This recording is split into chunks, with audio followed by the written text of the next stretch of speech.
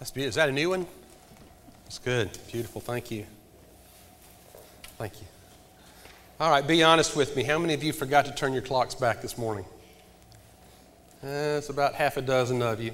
Thought you were coming to Sunday school. to Sunday school, and here you are at the early service. That's good. Good.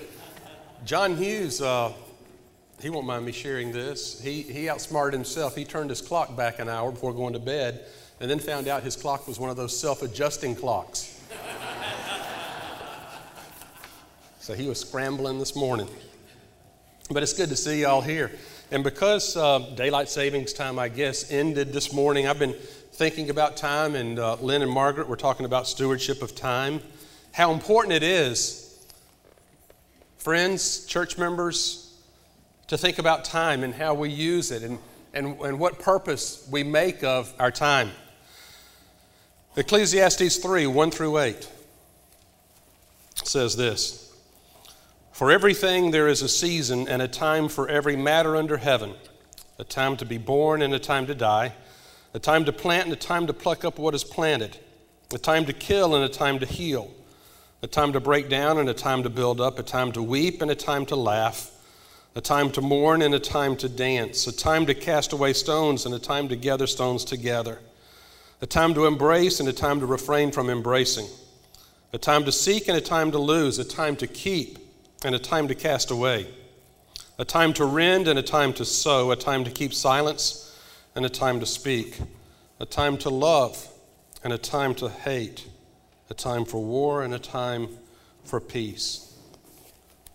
Funny thing, in that list, it doesn't say anywhere a time to waste or time to squander. Everything, there's a time and purpose under heaven, and as followers of Jesus, our purpose is to find out what God wants us to make of this time here. If you realize how short a window of opportunity we have here on earth, if it's 80, 90, or 100 years, what is that in comparison to eternity? And what we do with this short, this brief span of time here on earth will determine our enjoyment of eternity, our presence in eternity. All of us will have eternity. The question is, will it be in the presence of God or the absence of God? I hope it's in the presence.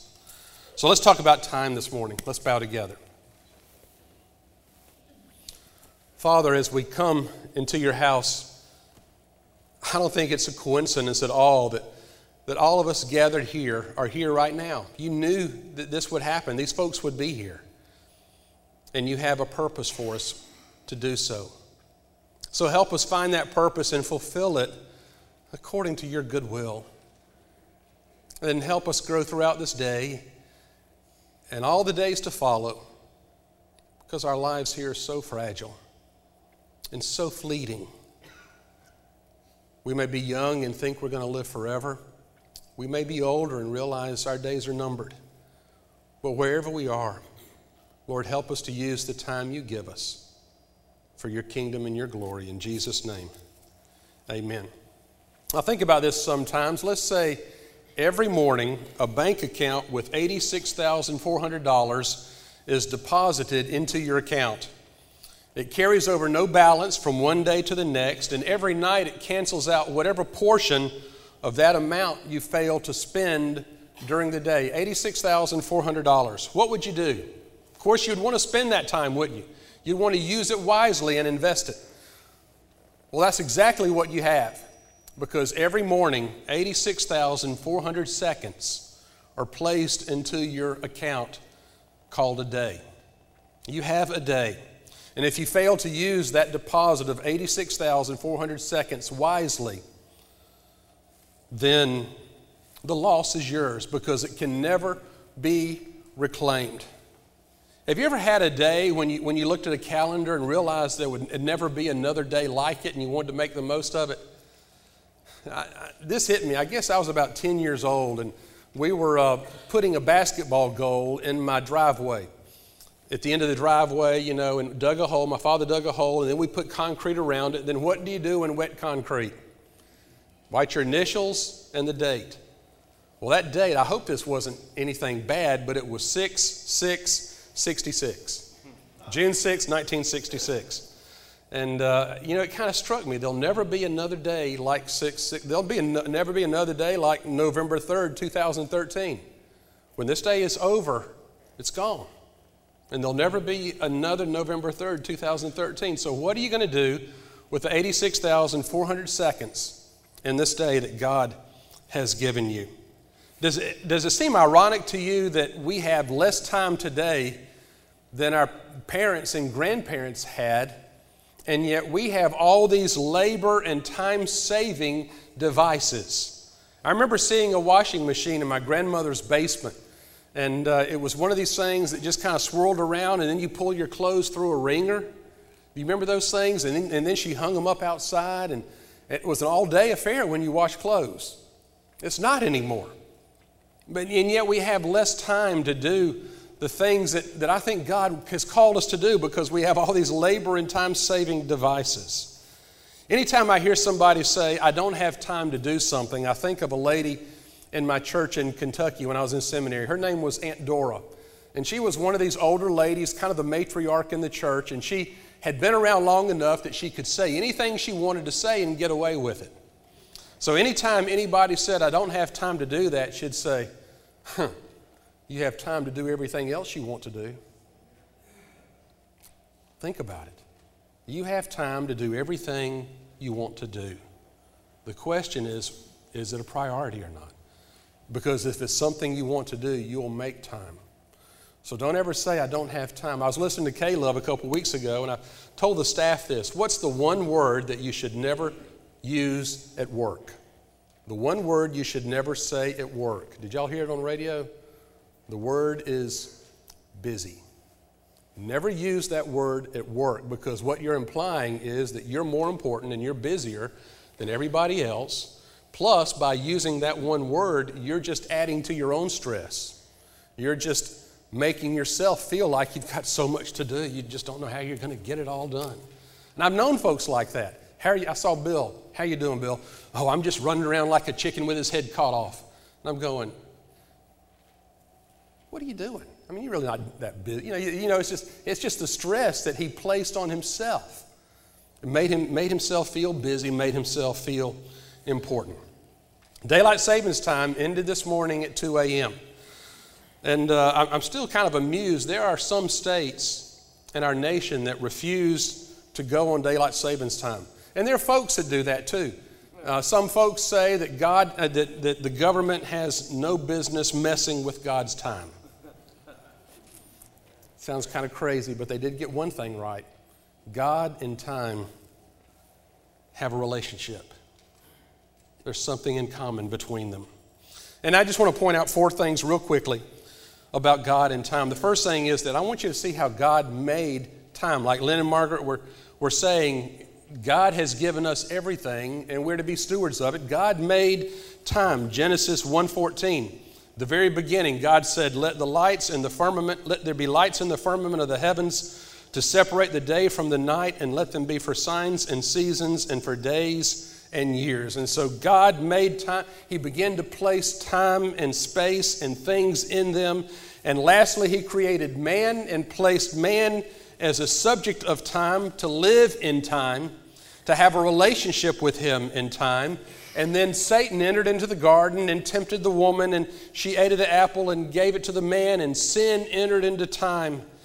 And God began working in time to bring sinful man back into a relationship with himself. And through time, God narrowed down time where he was working with a nation, the people of Israel.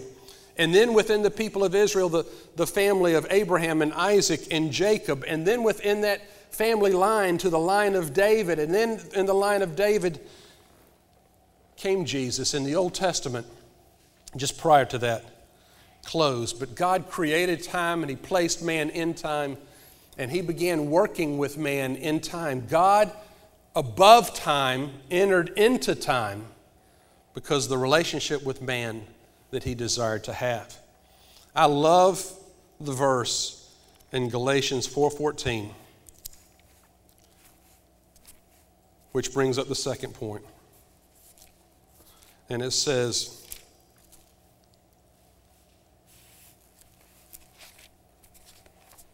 Galatians 4:4. When time had fully come, or one translation says, in the fullness of time, God sent forth his Son, born of a woman, born under the law, to redeem those who were under the law. When did God send Jesus? In the fullness of time. What does that mean? When time was complete, when it was full, when it was perfect. God awaited the specific time, the specific hour, and the specific minute of time. God above time entered into time through his Son, Jesus Christ. In the fullness of time, God sent his Son. And then if you notice, over and over again throughout Jesus' life, people would try to get him to do something or say something or go somewhere. And all along the way, Jesus would say what? He'd say, my time has not yet come. It's not time. It's not time yet. I came in the fullness of time, and God is unfolding everything in a perfect plan, in a perfect way, and in the fullness of time, in the perfect time, I will fulfill that purpose. But my time has not yet come yet, so don't touch me, don't tell me that, don't take me here, don't make me do that, don't ask me to do that, because my time has not yet come. And one day, his time came, and they nailed him to a cross on a hill called Golgotha. And all that while, God, it says, was in Christ reconciling the world unto himself. God allowed his Son to come in time, and in that process, he's reconciling the world unto himself. He is redeeming mankind. We were talking in staff this week about what redeeming means. Do you remember, you have to be a little older to remember going into a Piggly Wiggly and getting S&H green stamps or greenback stamps. Do you remember that as a child? I can't remember. Maybe it was Winn-Dixie. We got S&H green stamps in Decatur where I grew up. And Mom let me take those stamps, and I had a little plate with water on it and a sponge because I wasn't going to lick all those stamps. But I wet those stamps and stuck them in a book, and if you got a 25, we're talking about 25 stamps and a 50 stamp, and you just stick one of those in the middle. You didn't have to plaster the whole page with stamps. But you get 8 or 10 or 12 or 15 books, and then you take them to a greenbacks redemption store, and you trade in those stamps. What'd you get? A crock pot, waffle oven, toaster, some kind of little appliance like that. And what you were doing was redeeming the stamps that had value for something that was of greater value to you. You went to a redemption store and you redeemed the stamps that they said had value to get something of greater value to you. And that's what God did in time. He gave us his Son that was of value, but he sacrificed that we might be a redeemed people and we might be forgiven of our sin. So God made time, and he sent his Son Jesus in the fullness of time. And then at the end, one day, God is going to call time. Revelation 10:5-6 says this: the angel whom I saw standing on the sea and land lifted up his right hand to heaven and swore by him who lives forever and ever, who created heaven and what is in it, the earth and what is in it, the sea and what is in it. And my translation says there should be no more delay. A lot of translation says, and time shall be what? No more. Time shall be no more. One day God's going to call time, and that's going to be it. And that's going to be the end. And it's going to be the time where the redeemed are taken to heaven. We will throw away our calendars, we'll throw away our watches and our iPads and smartphones and everything else, because when time is over and God comes to take us to heaven or Jesus comes again, time will be no more. This is hard for us to comprehend because we are used to living in an earth-bound, time-bound frame of reference. And so folks will ask me, what's heaven going to be like? Are we going to get bored? Are we going to get tired of singing God's praises? Quit thinking of heaven in terms of time, because when we get to heaven, there won't be any time. Time is a frame of reference that exists here on earth. But when we get to heaven, it'll be no more. And that's why the verse in Amazing Grace says, when we've been there 10,000 years, bright shining as the sun, we've no less days, what? To sing God's praise than when we first begun. So in other words, 10,000 days is going to be as a blink of the eye. It's going to be a split second. 10,000 years. It's going to be so fast. And so 1,000,000 years, 1,000,000,000 years, all that time is earthbound. But when we get to heaven, it'll just seem like a split second. You know the story of the little boy who asked God how long 1,000,000 years was to him, and God said, "Son, 1,000,000 years is just like a split second to me." And so the little boy asked, "Well, God, what's $1,000,000 like to you?" And God said, "Well, son, $1,000,000 is just like a penny to me." And the boy said, "God, can I borrow a penny?" And God said, "Sure, just a second." Time will be no more. So quit thinking of eternity in terms of time. It's going to be glorious, and it's going to be great. And when time comes to a close, we'll give an account for the stewardship we gave over our time here on earth, and then spend eternity with God in heaven. So the lesson here comes in Ephesians 5:15-16. I memorized this verse in college a long time ago. It says, "Therefore be careful how you walk, not as unwise men, but as wise, making the most of your time, for the days are evil." Make the most of your time. Be careful how you walk. The days are evil, and I would add the days are short, and they're numbered. And one day it's going to come to a close. Redeem the time. Make the most of it. Don't squander the opportunities you have here on earth. Make the most of it and use it for the Lord. Redeem it for good for Him. Trade it in for something of greater value. That's what Queen Esther did. You know the story of Esther in the Old Testament? This evil man named Haman built a gallows, and he was going to hang a leader of the Jews named Mordecai on it.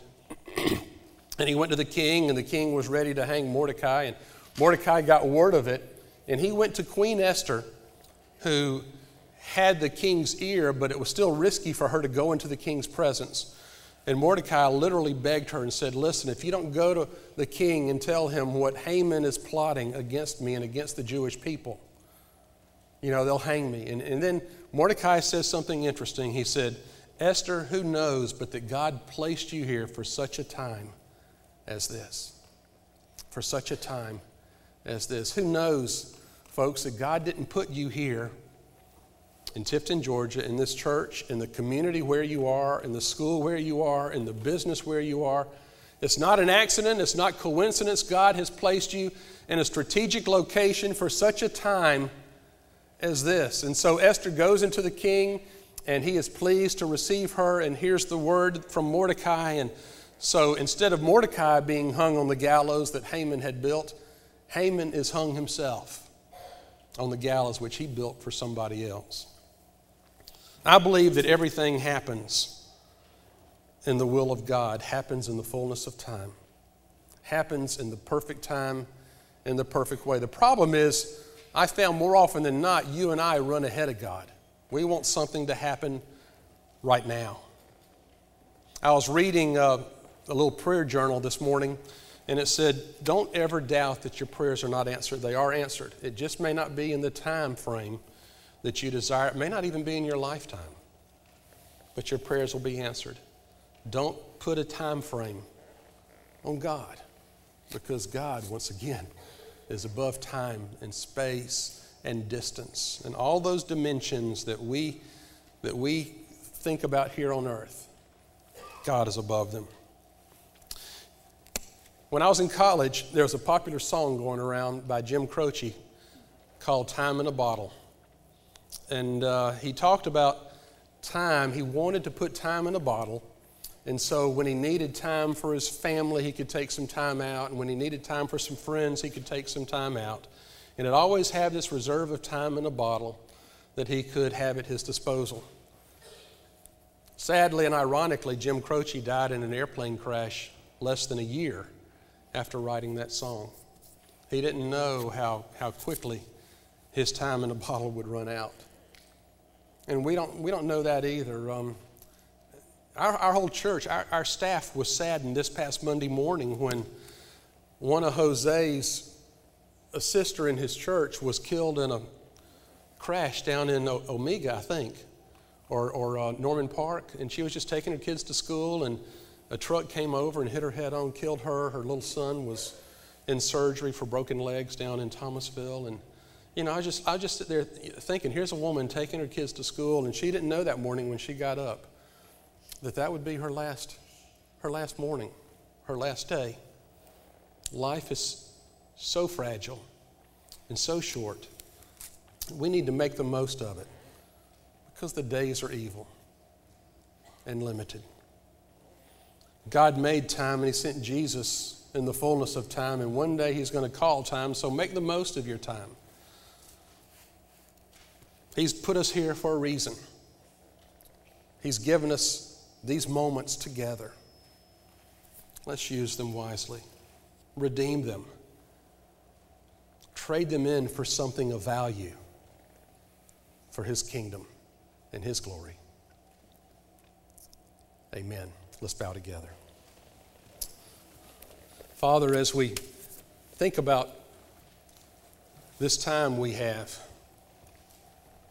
I don't know, 9/20 maybe, November 3rd, 2013, there'll never be another minute just like this. And we're doing well being here together worshiping You, but the rest of this day, the rest of this week, the rest of this month, who knows how much time we're just going to squander and waste when we could be spending time with You, in a relationship with You, telling a friend about You, doing so much that will have meaning in eternity, so that when we get to eternity and look back, we won't regret the time we wasted, but we'll rejoice in the time that we used and we redeemed for You. Forgive us for all that's gone behind us. Guide us in all that lies ahead. And by Your presence and strength, Lord, Your Spirit within us, help us to redeem the time, make the most of it for Your kingdom and Your glory. In Jesus' name we pray. Amen.